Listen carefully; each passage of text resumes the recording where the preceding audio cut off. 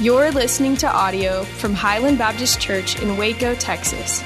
To find out more about Highland, go to www.hbcwaco.org. And now, Lord, let the words of my mouth, meditation of all of our hearts, be acceptable in thy sight. O Lord, my strength and my redeemer. In Jesus' name we pray. Amen. Amen. Well, can you just put your hands together and tell the Lord thank you?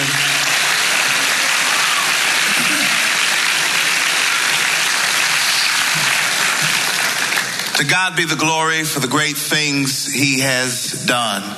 Certainly to Pastor John Durham and to all of my fellow proclaimers of the gospel, to these great aggregation of churches who have gathered here today, to all of you, the official family of this great church, and to all of you who are my brothers and sisters in Christ, and to the unbeliever, if you're here, I greet you in the name that is above every name, Jesus Christ.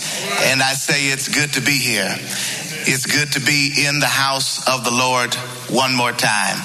And let me just say how excited I am for the opportunity to be able to speak into this moment and hopefully say something to the church that would stir us to be better disciples of Jesus, and prayerfully stir someone in this room who may not know him as Savior to trust him as their Lord. And in that spirit, I want you to take your Bible and turn it to John the 12th chapter. Now I'm going to read just one verse of scripture, but I want you to consider the entirety of this section for what God has broken my heart to say to this collection of believers. Look with me at the John the 12th chapter. Look with me at the 33rd verse. I'm sorry, the 32nd verse. Hear these words from the mouth of Jesus. And when I am lifted up from the earth, will draw all men unto me. I'm reading from the ESV, but if you're a church boy or church girl like me, you got Uncle Jimmy in your mind. And if I be lifted up from the earth, I will draw all men unto me. It is Palm Sunday. And today we gather to commemorate the occasion when Jesus our Lord rides into the city of Jerusalem. All four gospel writers, if you understand and read the Bible and see how the gospel writers harmonize, this is one of the stories that all four gospel writers tend to tell, and that's a good thing. It's a striking thing because Hewlett Glower kind of reminds me that the gospels aren't to be read as these dry historical biographies. Those who wrote the gospels were what we call evangelists. They wrote for a reason. John will tell you why he writes. If you look at his 21st chapter, he says, I wrote all of this so that you would believe that Jesus is the Son of God. And in believing, you'll have life in his name. So when you read the gospels, don't read them like dry biographies. Read them like pictures or portraits. The pictures and portraits that they paint of the master. And here, this striking story fits the narrative of all four gospel writers. Jesus rides into the city of Jerusalem on a donkey, on a colt, on a small horse. and there the crowd lays palm branches before the street. And you remember what they cry out? Hosanna, Hosanna. blessed is he who comes in the name of the Lord. But I told you that the gospel writers are painting pictures. And if John is painting a picture of the triumphal entry, one word any reader of John would have to splatter all over this section of the text. One word kind of connects everything John seems to be presenting to you and to me. One word and one word only. And it's a word that I want you to hold on to as we walk through this sermon. One word: glory. Everything about John's account is littered with glory. Glory is one of those evasive but weighty words in the Christian language. It's weighty because glory seems to encapsulate all God tends to leave behind. It seems to be the raiment God wears. Isn't it the psalmist who says that or isn't it Elihu in the book of Job who says that the Lord is clothed with glory? And then it seems to be the residue that God tends to always leave behind, because it's the psalmist who says that the heavens declare the glory of our God. And then glory has to have something to do with how we honor or extol or exalt the Lord, because you read it in Revelations 4:11. Worthy are you to receive glory. And then the hymn writer and then the psalmist says in his 34th chapter, he says, "Oh, magnify the Lord with me and let us exalt his name together." Glory has something to do with what God clothes himself in.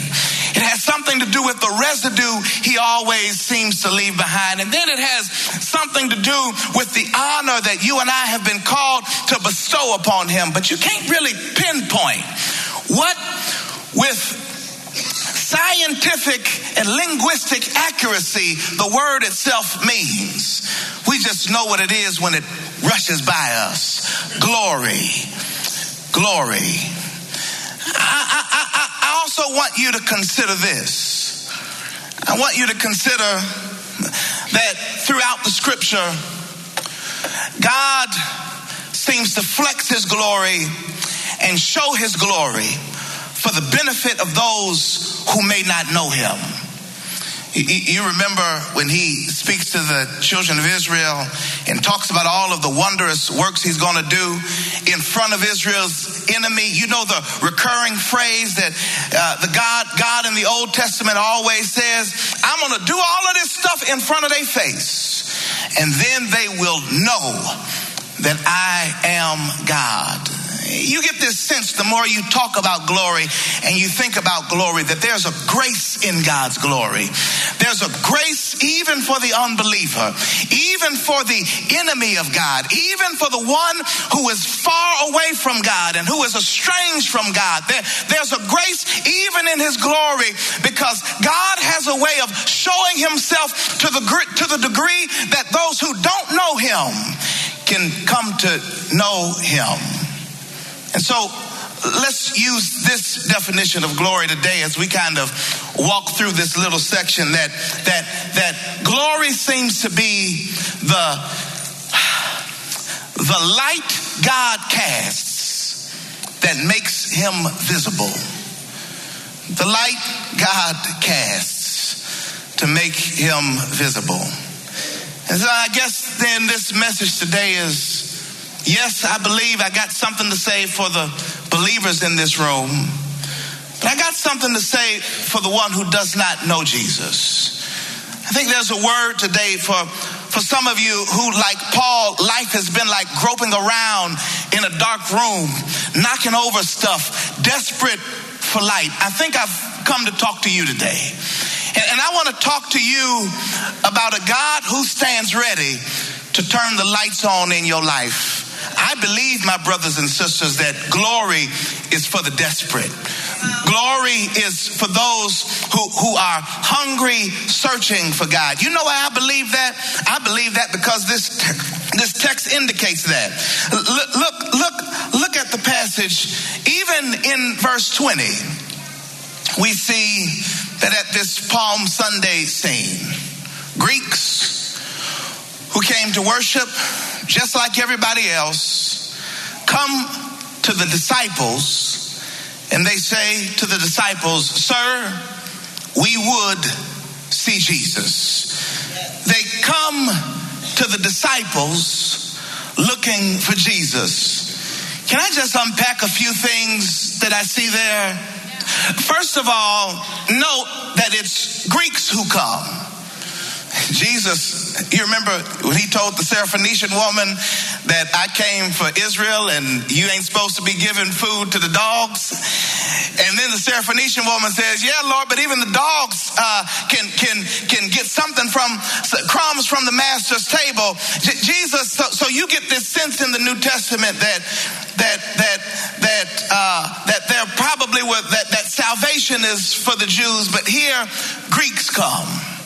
And even there you see the beautiful cross encounter, cultural and racial makeup of the gospel.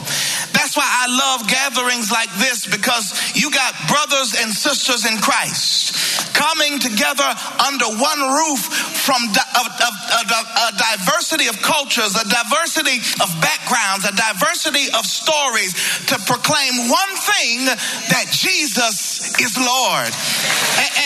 And my brothers and sisters, though the world doesn't really understand our bond is fundamentally biblical. And not only is it biblical, but it's eternal. Because when I read Revelation, I believe that not only will my earthly body be beautiful and black, but I believe that my resurrected body would be just as beautiful and just as black, because the Bible says that when the multitude stands before the throne, there'll be people from every nation and every tongue giving glory to God. Now, I don't know how you feel about it, but that's good news. And we see the glimpse of that good news even in this text, because there are Greeks that come to see Jesus. Now, with every bit of good news, there's some pastoral heaviness I have to lay. If that is true, if the cross is the great, beautiful thing that brings us together, then anytime we put culture in front of the cross, what we have here is a heresy. What we have here is a false teaching that when my culture, or when my country, or when my opinions, or when my earthly views and my earthly philosophy have any authority that inform who I am in Christ over and above the scripture, I'm walking in error. Because in a real sense, it's the pure, beautiful cross all by itself that's going to bring men and women to a transforming relationship with Jesus Christ. I got one more thing to say. The Greeks, watch this, come to the disciples looking for Jesus. The Greeks come to the disciples looking for Jesus. You remember the last time somebody came to Jesus' disciples trying to get something, trying to get a glimpse of Jesus' power? It was in the scripture when Jesus and his three closest disciples are descending from the Mount of Transfiguration, when a man brings his son to his disciples, to Jesus' disciples for healing, and they are ineffective in healing the man's son, to the degree that Jesus has to call them a faithless generation and say, "How long I got to put up with y'all?" and the Father says to Jesus, "Lord, I believe, help thou my unbelief." Here, the Greeks seeking Jesus come to the disciples. I want to weigh something heavy on those of you in this room who have a passion for Jesus Christ. From the confessing believers from all four of our congregations, when lost people come to your church, they may encounter you, but they're looking for Jesus. Can I give you some advice? make sure that when they come looking for Jesus, they don't stumble over you. Make sure when they come looking for Jesus, you're an escort, not a hindrance. Because the way we treat folk, the way we talk to folk, the way we act towards folk, the way we can be sometimes so unloving toward folk has a way of causing folks to stumble over folks that ought to be escorting them to Jesus. They come seeking Jesus. I know that God's glory is for the desperate, because here in this text, Greeks who heard about him, who came looking for him, were allowed to encounter him for themselves. Another thing we see about glory in this passage is we see Jesus' perspective on glory. In that next section, Jesus will say that my hour has come. The hour has come for the Son of Man to be crucified. And look at what he says here. He says, unless in verse number 24, unless a grain of wheat falls into the earth and dies, it remains alone. But if it dies, it bears much fruit. And then from there, Jesus says, whoever, notice his shift from the proverbial to the plain, whoever loves his life loses it. And whoever hates his life in this world gains it, keeps it for eternal life. And then he says, if anyone serves me, he must follow me. That word follow has a coming alongside. It has an imitation connotation to it. He's saying whoever's going to come after me has to do what I did. Notice he says this after he stamps this principle of wheat dying in the ground. And then he says, whoever's going to come after me got to do like I just did. He says, whoever's going to come after me must follow me, and where I am, there my servant will be also. And anyone who serves me, the Father will honor him. I want to just pause right here and just say a few more things to somebody in this room. But look at what Jesus says. He uses this picture of wheat. Notice the seed. This seed he uses is a seed of wheat. But any seed, the logic is this, that in every seed there's potential of a tree.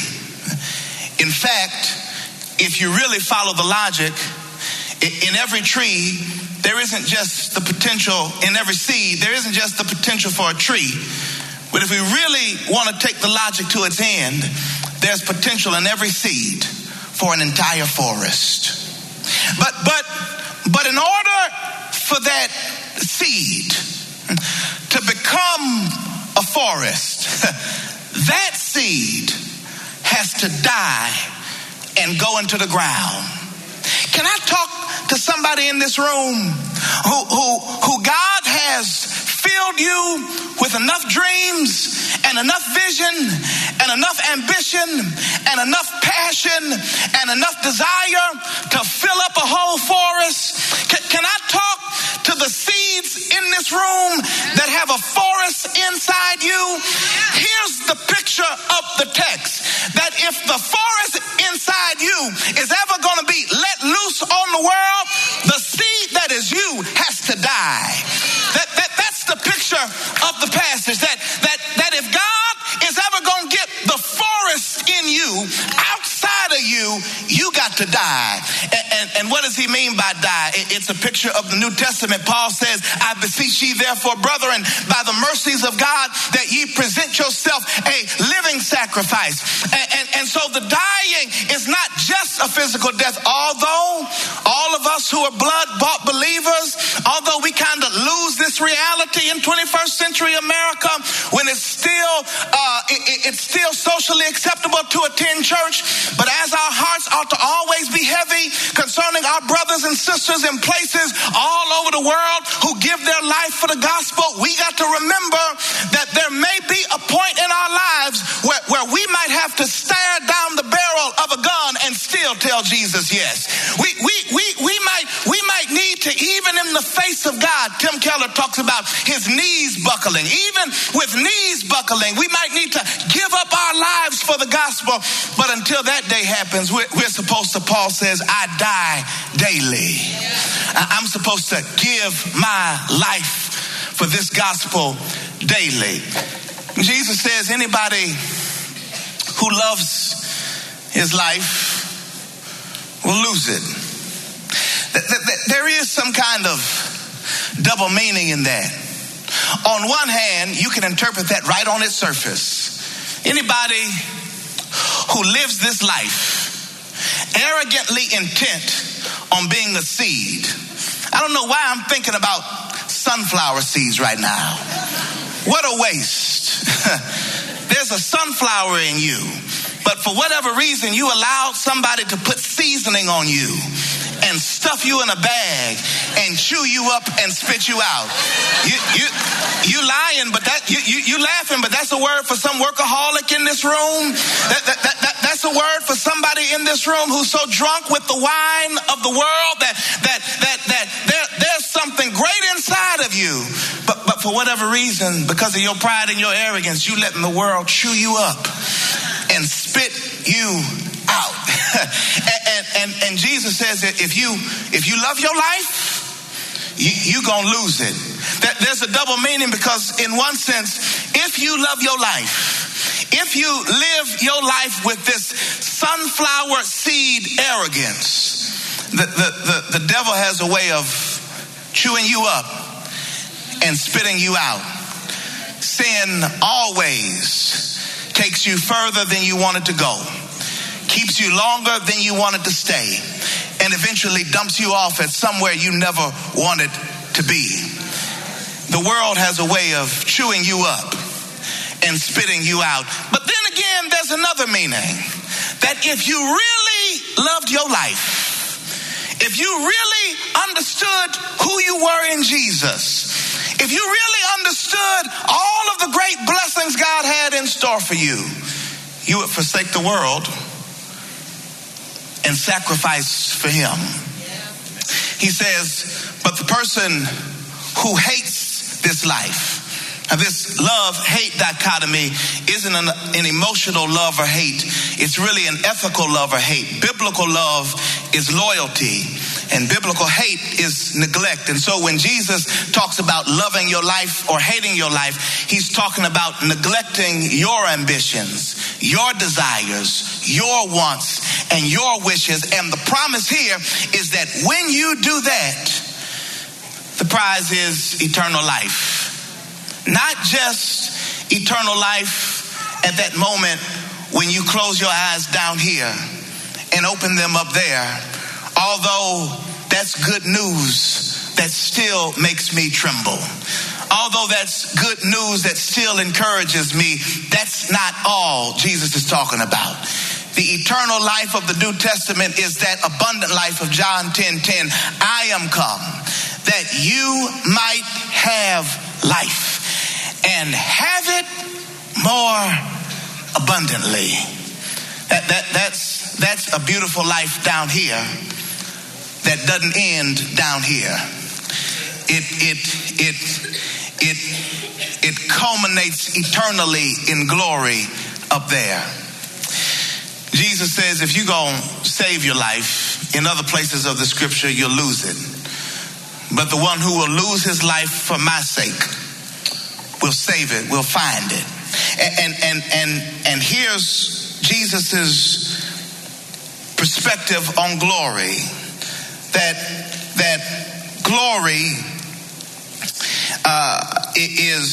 comes when you live your life in full service and obedience to God. And do you see what that last line says in verse number 26? If anyone serves me, they got to follow me. And what's the way of Jesus? It's the way of sacrifice. It's the way of self-giving love. It's the way of perfect obedience to the Father. And he says, where I am, my servant will be also. That's what it means to follow Jesus. Simply it means to go where Jesus goes.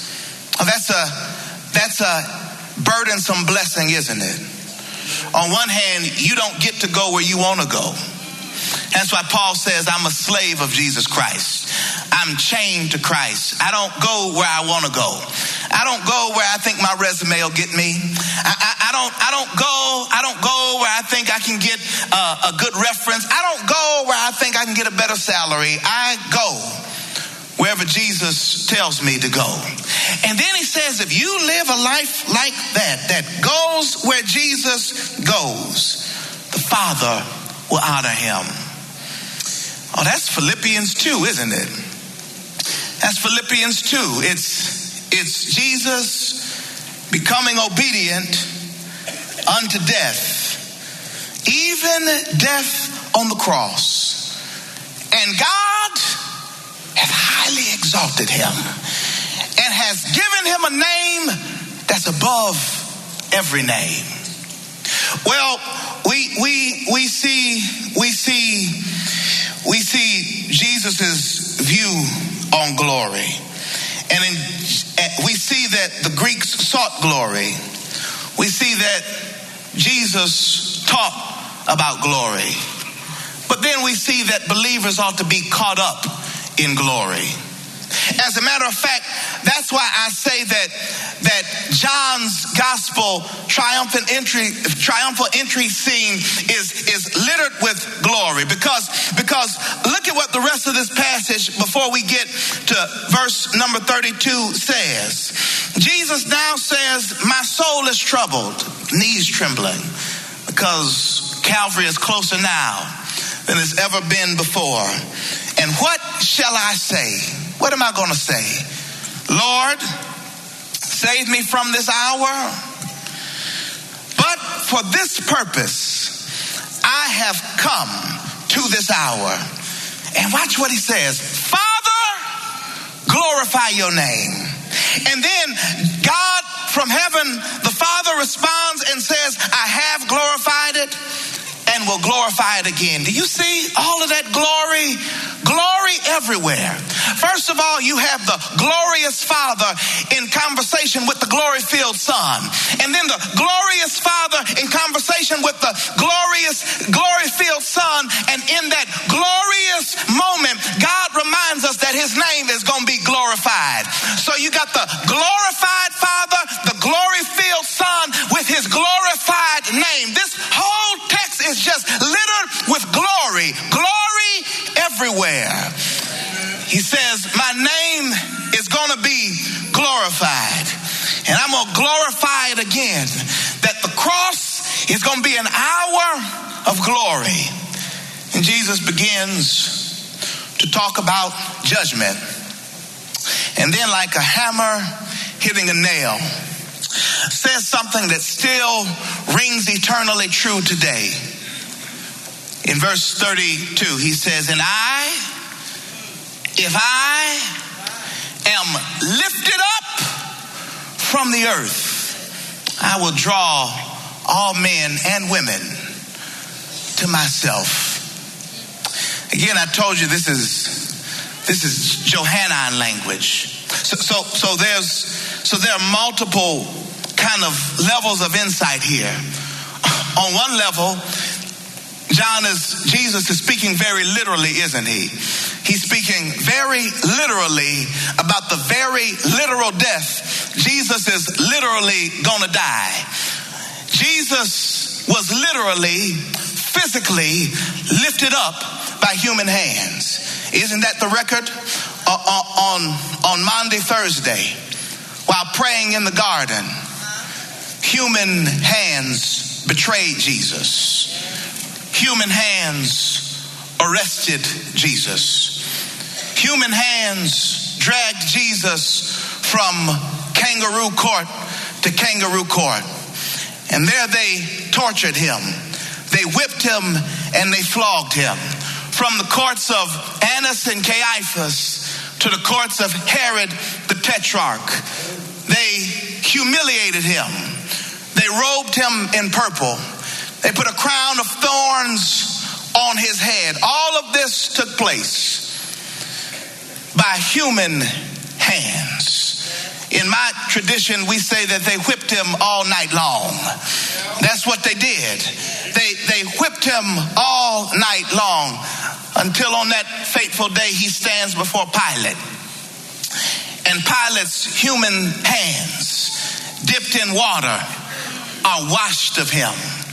Who shall I send to the cross? Jesus or Barabbas? You want to take the incarnate Son of God, or you want this thief, this insurrectionist, this enemy of the state? Give us Barabbas.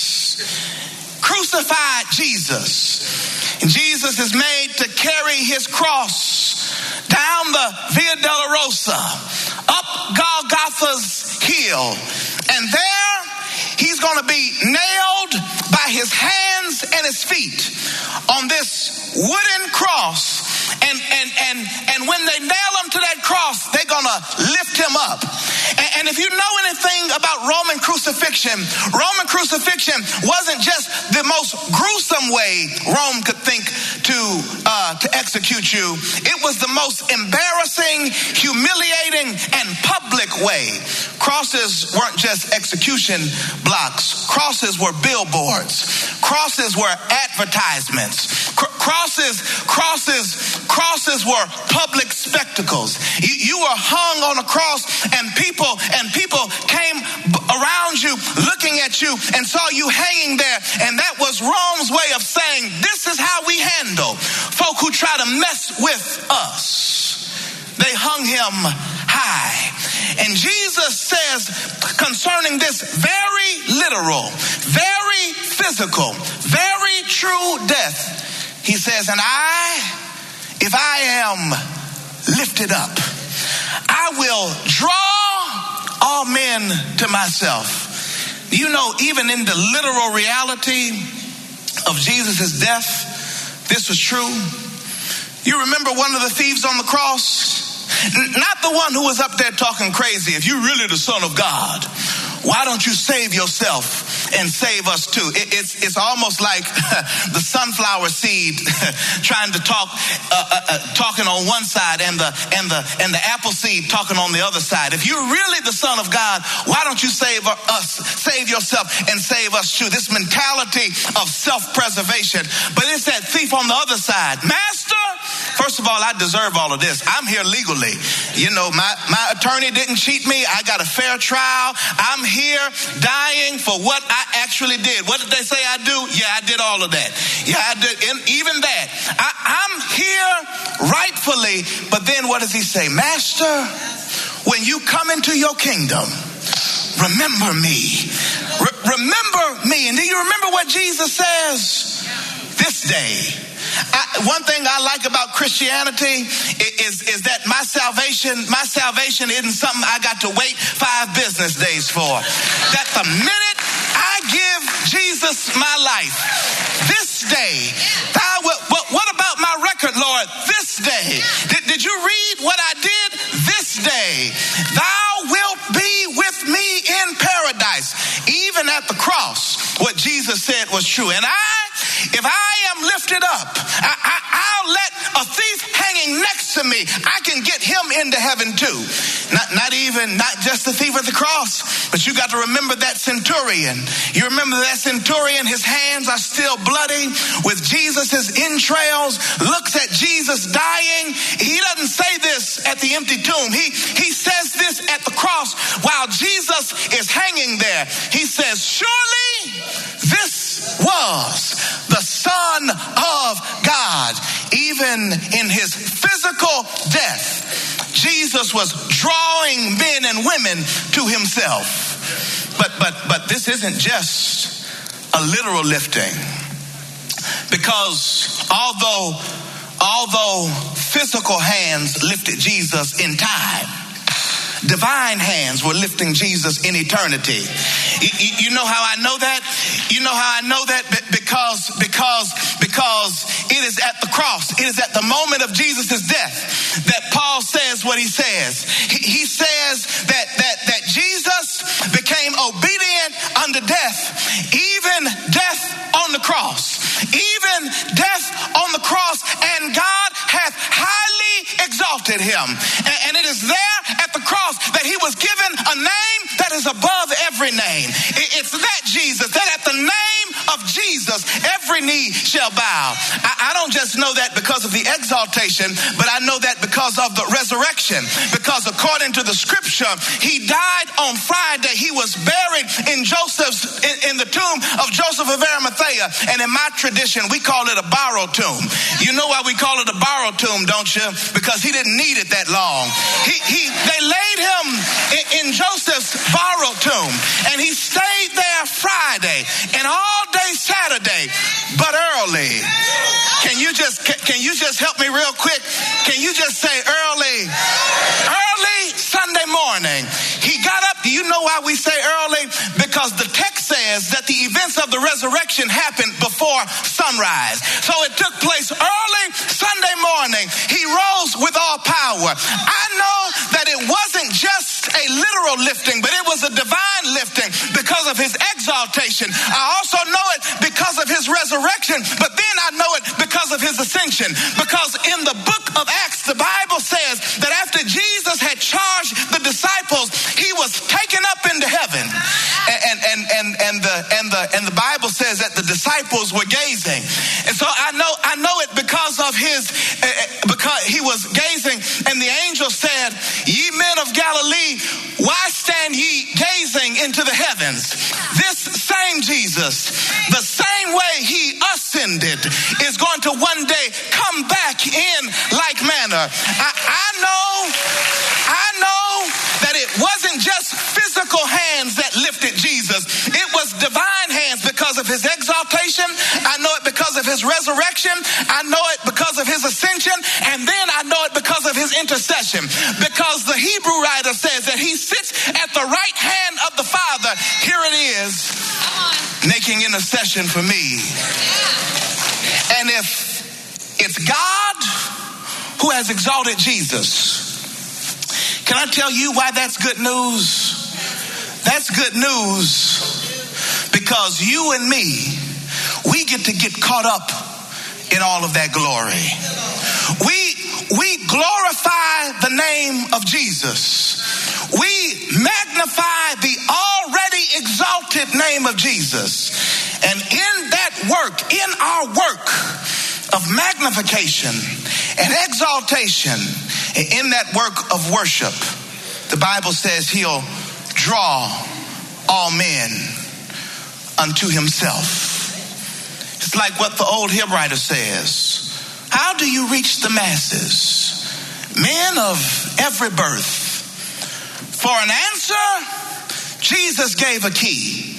And it wasn't just the key for North Waco or Woodway. It was the key for South Waco, and it was the key for East Waco. It was the key for Belmead, and it was the key for Marlin and Chilton. For an answer, Jesus gave a key. He says, if I be lifted up from the earth, I'll draw all men unto me.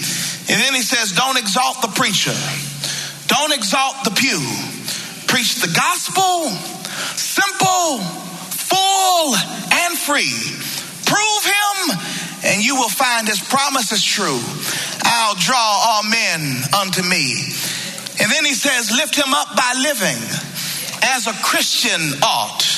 Let the world in you the Savior see.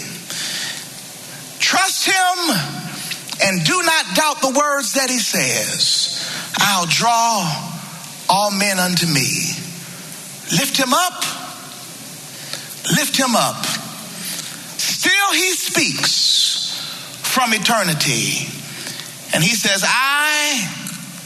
if I be lifted up from the earth, I'll draw all men unto me. How do we get caught up in the glory of a glorious Father whose glory-filled Son has been exalted with a glorified name? We call that name. We call it in our worship. We call it in our evangelism. We call it in our living. We call it in our serving.